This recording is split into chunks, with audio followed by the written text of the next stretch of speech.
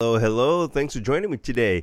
My name is Chuck Tuck, and I am the host of Behind the Story of. And today's story is of an adult nature. So if you are offended easily, if you don't want to hear anything about sex, and more specifically BDSM and kink, this may not be the podcast for you. But just to forewarn you, or be rest assured, this is nothing kinky. This is nothing overly sexual or anything like that. We're going to find out from first-time filmmaker Todd Casey, also known as Max.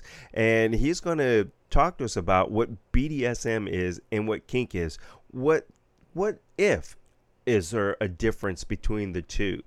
But his documentary actually follows four real-life people, and they're really different in their backgrounds. We have one who is an American soccer mom, another who is a British dominatrix, and then we have another, Robin, who is a good old Texan boy. And then we have January. And January is a special person. January really helps people bring out their inner self, because a lot of us have a lot of inner power that we just don't know how to release. But anyhow, this podcast is really about the film, which has been released in 2023. So if you're ready, let's go ahead and get right into this conversation. Oh, and by the way, the documentary film is called Touch Kink.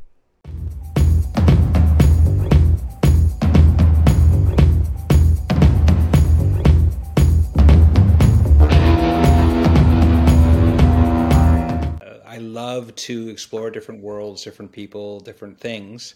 And it became very clear very early that the camera was going to be my passport to do so.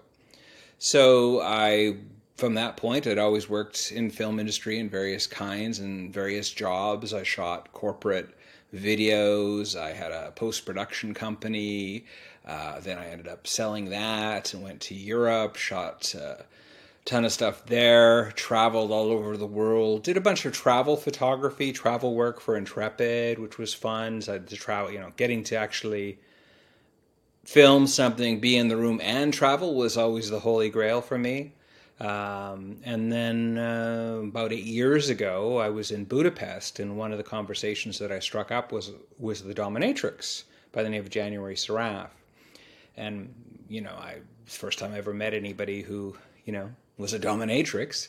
So, of course, I was very curious. So I asked her about her life and what she did and what it was all about. And I quickly realized that we had more in common than I realized. I didn't really understand what it was to be a dominant or a submissive or all these kinds of things. But I'd always been the kind of person just to do what I want, go where I want, and figure it out. And I was always surprised not everyone did that. Like, I want to go, I go. I have always been very like that. I didn't know that was a thing. It's like a kind of person that's like that, and that's more unusual. So I realized there's like a lot of parallels. Then I realized a lot of things that I enjoyed personally were also in that category of BDSM, and I don't think I really kind of thought of it that way. And then I started getting to know her more and more, and we talked, and she was very keen on doing a documentary to sort of explain the difference between abuse and consensual kink. A lot of people kind of marginalize anybody in the community because they kind of think, oh, that's kinky, that's weird shit. Much like, it wasn't 30, 40 years ago where if you were gay, that was weird shit, oh my goodness, that person's gay, now I think the moniker kink has sort of replaced that now. Oh, they're kinky, oh, no wonder they're doing crazy shit. It's nothing to do with what you do or who you are, it's how you do it. You could be a crazy used car salesman. And there's probably a lot of those, actually. Anyway, she offered to, actually at the beginning, she offered to finance the whole thing, but I also realized that she was bipolar and wasn't really cool with, taking advantage of somebody when they're kind of like, oh, I'm so excited, She made a lot of money as a jet set dominatrix and all the rest of it, but, I still valued her friendship and didn't really think much more of it other than sort of put it in the back of my mind. But about 8 months later, I got a call from a company that wanted to market this app, and they wanted me to do videos and promotional stuff, and it was a dating app for kinky people. And I looked at the app and I thought, well, I was honest with them. I said, look, this app is not very good. And they were kind of shocked that I said that. And I said, look, here's what you should do, this, and the other thing. But, I don't think you get this at all. I mean, I didn't even know as much as I know now, but I knew enough then to know that they were way off base even then. Now I look back and go, they weren't even 1% of the way there when they decided to launch. So I managed to convince them. I said, look, I'm happy to go out there and ask people to try your app if you're supporting my documentary. And I can be just really honest with people. Say, look, I'm here with XYZ. The company's name was Whippler. They're sponsoring the Montreal Fetish Weekend, and they're sponsoring my documentary, and I'd like to film you for the documentary. And then it was the events were happy because I got some money from the big brand from them. The community was more happy because I think they understood that my intentions were good to sort of portray them in an interesting light and to try to bridge that gap between kinky and non-kinky folk. A couple of real quick questions right off the bat. So, is kink different from BDSM, and or does BDSM fall under an umbrella of kink? That would be one. And in your research and doing the filming, putting this documentary together, since you met January, is in Europe, did you find that Europeans are more accepting of this type of culture? I'm not going to use the word behavior, but culture. To your first question about the first thing I like to say, and the first thing I learned is how little I know about anything, because everyone likes to define things differently, and that's their different route. The way I define it is kink, it would be the umbrella category, and there's two main subcategories underneath that, which is BDSM, bondage, dominance, sadomasochism, and then in the middle sometimes people go DS is in dominance, submission as well. And that's sort of the old sort of guard, which often, for many people, has nothing to do with sex. It's purely to do with experiences of feeling a certain way, of being a certain role. A lot of BDSM relationships are not sexual. Some are, some aren't. But just because you see 12 couples and they're all getting spanked and they even all look the same, I can pretty much guarantee all those 12 people that look like they're doing exactly the same thing are having completely different experiences. One's feeling strong, maybe one's feeling weak, one's feeling cathartic. I mean, the top is thinking this. I mean, you can't know what's going on in people's heads. The same action has different feelings to people, brings out different things. So it's quite an enigma. And then on the other side of BDSM is fetishism, which is related, but fetishism is really just somebody likes a particular thing. Foot fetishes are probably the most common. The interesting thing about the concept of kink, at least from my research, is that it's self-cannibalizing in the sense that for it to be kinky, it has to be a minority. Therefore, you could argue that, having sex with the lights off now is probably kinky. If most people do it with the lights on, you know what I mean? Yeah. The wearing a Victorian bathing suit would certainly be kinky now because that's an unusual thing that no one does. Everyone wears a bikini, but to Victorians, of course, the bikini would be kinky. So it sort of cannibalizes, and you think about all the research that I've seen say something. Pretty much over 50% of people now have tried a little bit of light bondage, a little bit of spanking. So it could be argued that those things are no longer kinky. Right. I guess I could. I mean, go as far as saying that if you want male, female, penile penetration into vagina, missionary, that could be kink because maybe that's not the normalization or now. Exactly. It's a funny term, but so under the umbrella of kink is basically generally thought of as anybody doing something that may or may not, and often is not, outside of the norm. And then the BDSM is more of a traditional sort of bringing it down to those four subcategories, and it has traditions within those traditions. The other side, fetishism, and sometimes the folks in BDSM and the folks in the fetish side of things don't necessarily get along because a lot of people, they just want to go to an event and wear latex. They want to go to an event and dress up a certain way. For them, it's a fetish, something that they like. where some of the more traditional BDSM people would say, well, and fetishism is generally more sexual. It's more like, I want to shag while you're wearing those latex clothes, or, it's more orgasm usually is a bigger part of that, in my experience, than it is in the traditional BDSM field.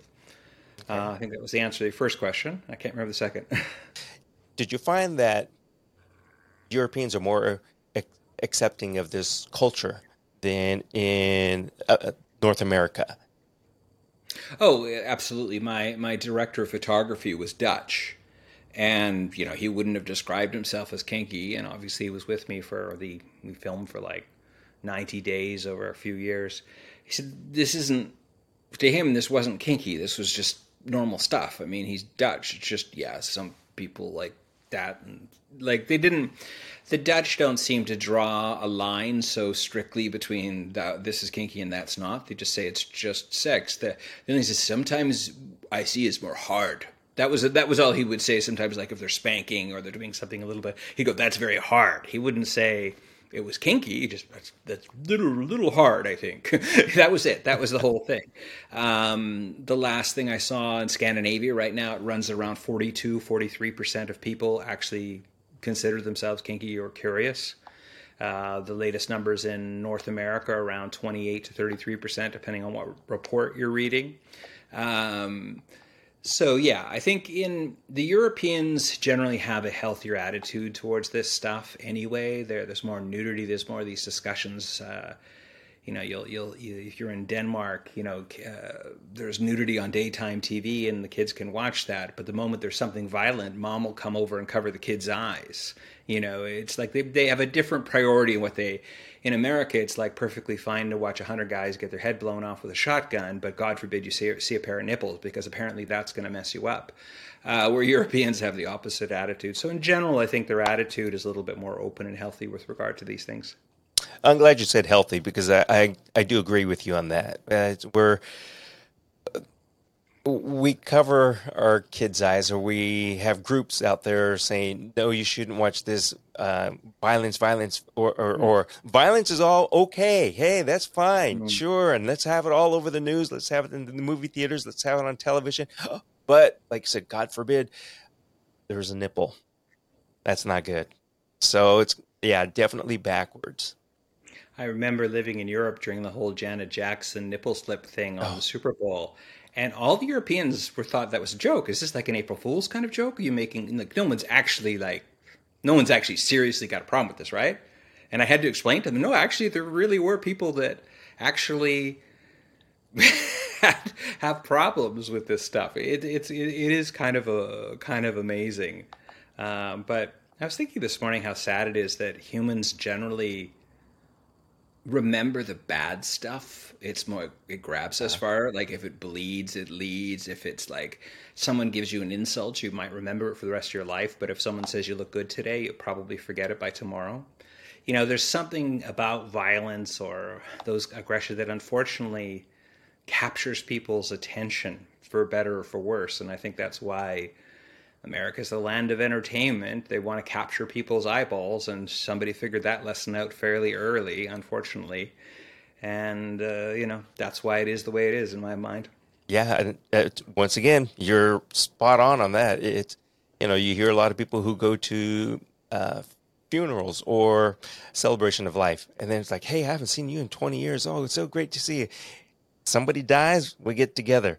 Something happens in the news, we glamorize it, for lack of terminology for me. But you see other cultures, other places, it's an every. I don't want to say and make it light of things, but it's an everyday occurrence. So they don't dramatize it and they don't make it into a special occasion as we do. I think in the States, where we make a lot of things into a special occasion. But aside from all that, your film, Touch Kink. So, uh, why did you make this film? Was it to highlight January's life, or is it the culture, or did you want to pay homage? What was it about this film that really made you make this documentary film? I'd be lying to say that I decided I wanted to do something from the beginning. The truth was, it sounded like an interesting story, kind of like I'm going to go visit XYZ country. I don't know what I'm going to find, but I'm a traveler, and I've learned that nothing makes me happier than sort of dropping into a situation that's slightly uncomfortable. That's a little bit more like what you got to figure this stuff out. So I started on the journey. The beginning of it was to sort of dispelling the myths around BDSM. Like, I was like, that was the first question I always asked people. What is the biggest misunderstanding around BDSM? But then as the journey progressed, and I met so many amazing people that shared so many amazing stories, it started becoming almost like a evangelical, slightly evangelical thing for me, in the sense that I kind of think that kinky people deserve, if you're consensually kink and you've educated yourself on how to do it, I think they deserve a superiority complex, because it is a better way forward. To tell people just don't do, like, the old sex ed stuff was just don't do it, you'll die. That was really not very nuanced and not very useful. you know, Even and the me as important as the Me Too movement was, I think there's a whole generation of men now that are like afraid to, slap a girl on the bum, and they should be, unless of course they have a conversation. Hey, my name is, what do you like, what do I like? I like spanking. Have you ever heard of, oh, you like, that? Okay. So could I get consent? Maybe we could, like, I could spank you on the bottom sometime under this situation. Oh, you actually like to be spanked from time to time? Great. So, and if it doesn't go so well and you decide you don't want me to start spanking anymore, you'll just say red or stop or whatever the hell you want to say. And then we'll talk about it afterwards. Okay. Spank, have a good time. It's not that you can't do these things. You can do anything you want. There's nothing politically correct, as Esther Perel says in her book Mating in Captivity. There's nothing politically correct about the erotic mind, and nor should there be. I think her quote was something along the lines, you may be protesting against something, like maybe equal rights, and then in the bedroom it's like, let's do master and servant. It's like, there's nothing wrong with that if it's consensual. So a lot of people, I think, especially a lot of guys that they don't know how to behave. They don't know what to do. How are you supposed to treat? Oh, I can't do this, because before they were taught, oh, maybe be a bit aggressive and you might get the girl. Or, half the stuff that's been canceled now, like Pepe Le Pew has been canceled, which I think, when you look at it, actually, it makes a lot of sense. Here's this aggressive guy that won't give up. We're aggressive. We call it stalking now. But back then it was kind of cute. So it's like the new, so what's the next thing? What can we teach people? They can't, just say no isn't going to work. Just, try and don't offend anybody all the time is not going to work. How about this new model that kinky people have been using for a long time? Have a thorough, honest conversation, discuss what you want to do, gain consent for that activity, do that activity, and then make sure it was cool for that person. And if it was, maybe start that whole circle again. I think it's something that isn't that little bit of knowledge, that little bit of process that emanates from the kink community is literally and should literally be the kind of stuff that we talk about in all relationships. Um, you know, I think we'd have to reset the clock and start all over, because I think the culture here I'm just going to say in the North America, maybe mainly men, and you kind of pointed this out, we don't know how to behave, because we were never taught, we were never shown. Everything was a no, no, no, no, no. Or it was you got to be masculine if you want to get that woman.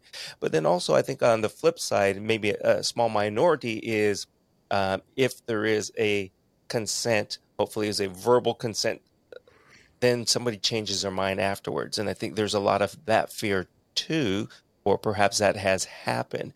So it's almost like we need to start today and teach, whether that's at home or in school, to build up to this part where it's okay, but you ask and you get your consent, and like you said, there's that code word. Red means stop. It doesn't mean more, and it doesn't mean do I question what he or she is saying. Does that mean they want more? No. Red was the code word. That's it. But We just don't understand that here in North America. Problem. Yeah, and the funny thing is, now, this is if I get to make another movie, I'd love to make it, but I'm getting so many comments from guys now and talking about, oh, all this negotiation seems like such a pain in the butt. I mean, I just want to get laid. I just want this. You know, they have this idea that they want X, they want whatever they want, and they approach somebody, maybe they don't get that, they walk away. And what I'm trying to explain to them is actually, if you have a conversation with someone and it's going and you're not getting X, why not ask them what they like? You know, what are they interested in? A, B, C. You might find out that there's things that A, you didn't even know existed. B, things that you'd really like to do as well, but you thought because X was off the table, that was off the table, and it wasn't. So not only is all these conversations not a waste of time, you may not get X, but you may get A, B, C through everything else. And hell, you know, things go well, you might get X too. Yeah. You know, but it's just having, not just kind of being so focused in on one, whatever that activity you're looking for, usually, you know, hide the sausage. Not be so focused on the one thing and just be open to other things, and you might discover so many wonderful things. Yeah. You know, that's, to me, kinky is almost like it's almost like a scientific approach to being naughty. Yeah, and you know, again, I'm going to say our North American continent here in America, we look at X as that happy ending. So, you know, majority of the guys, that's what they're looking for. They don't know that there's more or there's less and more. It doesn't just mean your happy ending, your climax, your orgasm. It could be other things that are going to excite you or turn you on. It doesn't always have to be that happy ending. So, on your film, you highlight, is it seven main people that you have interviewed? There was Or is mainly it four main okay? stories, and then some smaller sort of, you know, the main characters were January, Emily, Robin, and Mistress Precious. And then a lot of people shared other details and stuff. But, you know, the overarching story for me, at least, was sort of trying to lay out this process again of like negotiation, consent, play, and aftercare. And if anyone, hopefully, like, you know, hopefully it's entertaining enough that they'll learn a few things. But the most important thing I want them to remember is just we're not all the same, quelle surprise. And you know, negotiation has value, consent has even more. And you know, little aftercare, you know, and then you can somebody says in the film how you know, heterosexual, normal, classical, whatever sex is like one dot on this little spectrum of all the things that are possible, you know. Now, did you find that women were more open to having this discussion than men? Yeah, I think they definitely definitely are. I think somebody, I wish I could remember who said it to me, but somebody who had some psychological, was a therapist of one kind. It's just generally men have a much more limited spectrum of emotions. Generally, in the Western world, you're allowed to sort of be pissed off, slightly proud of yourself. I think that's it. You're not really supposed to be melancholy. You're not supposed to be too emotional. You're not even supposed to be that excited. You know, like proud of yourself is one thing, but you don't dance around like a fool. That would be, you know, like a fool. You know, so we have a much more narrow kind of concept of what we're allowed to feel, which kind of limits our way to process things.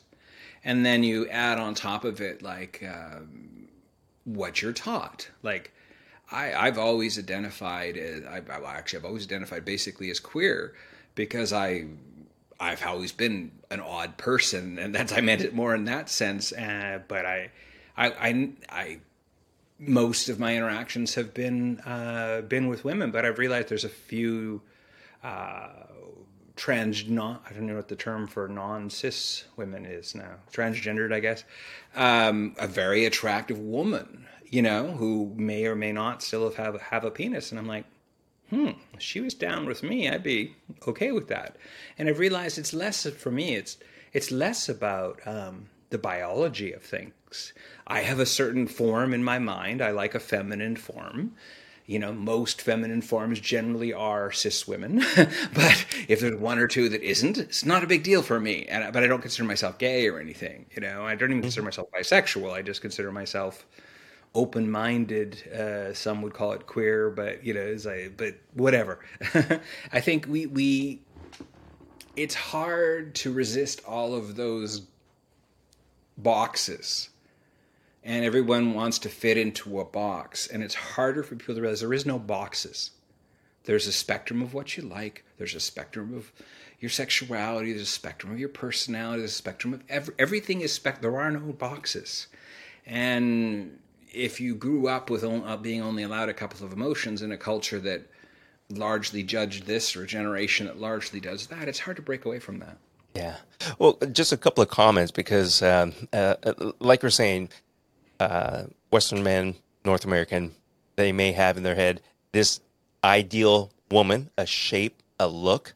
They see one on the internet, they're like, "Oh my gosh, she is so hot," and then you go, that's a dude. Like, what? No way, man. Then no, I'm not gonna have anything to do with that. Well, 2 seconds ago, you're just like falling over this one, and now your whole mind's changed. So that's my I think that's one of the ones it's a great example, because that's one of the kinds of material that apparently is like the most searched material.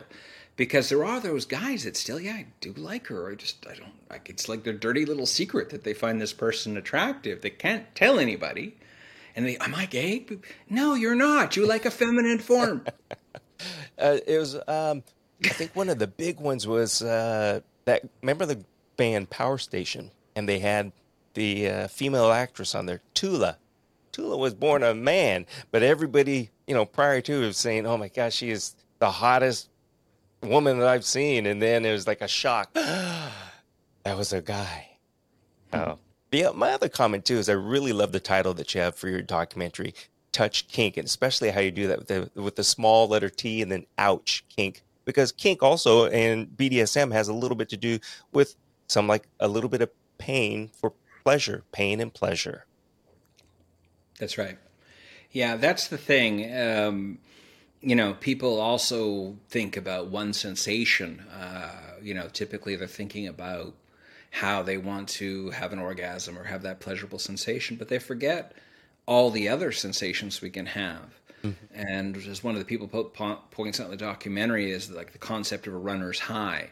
How people push, push, push, and your body just releases all these happy chemicals that make you feel amazing. And that is a direct that's kind of what a lot of professional dominatrixes do, is they'll slowly increase the dosage of pain over a long period of time, just enough that it keeps going up. Your body keeps pumping out more happy juice, and when they stop, some people will call that subspace. You feel this. I've experienced it only once, but not to the extent of others. But it feels, and I've never tried heroin, but it felt like just this wild kind of like happy thing. I imagine it's what heroin or something feels like. It's like these endogenous opioids that are swimming in your brain, and you just feel like loved and everything is beautiful. And that is really what people, it's a bit of a misconception. People think that they're into pain, or these pain sluts they call them, but it's not actually about the pain. It's about how it makes you feel, Mhm. if you kind of get me. Yeah. And that's actually a problem with the community. Some people, they don't realize that, because most people, get the whips out, do that, cause a lot of pain, and somebody says, oh, they don't know enough to know that, well, actually the goal was actually to deliver in such a way at such point that you feel a certain way. And if it is just all pain, that's a very small percentage of people that would actually come back for more. Well, you use a blanket term of sex, and we've heard it in the song before. Sex is a drug, and like I said, it affects your dopamine, all your nervous system, and things like that. And then for some people, it's you get to that point and you want more, or sometimes you don't get to that point. But um, all of this definitely can be healthy. Kink, BDSM, sex, love, however you want to view it. I think it's all healthy. I think it's healthy if you do it in a healthy way, and you're Hmm. in an ethical way.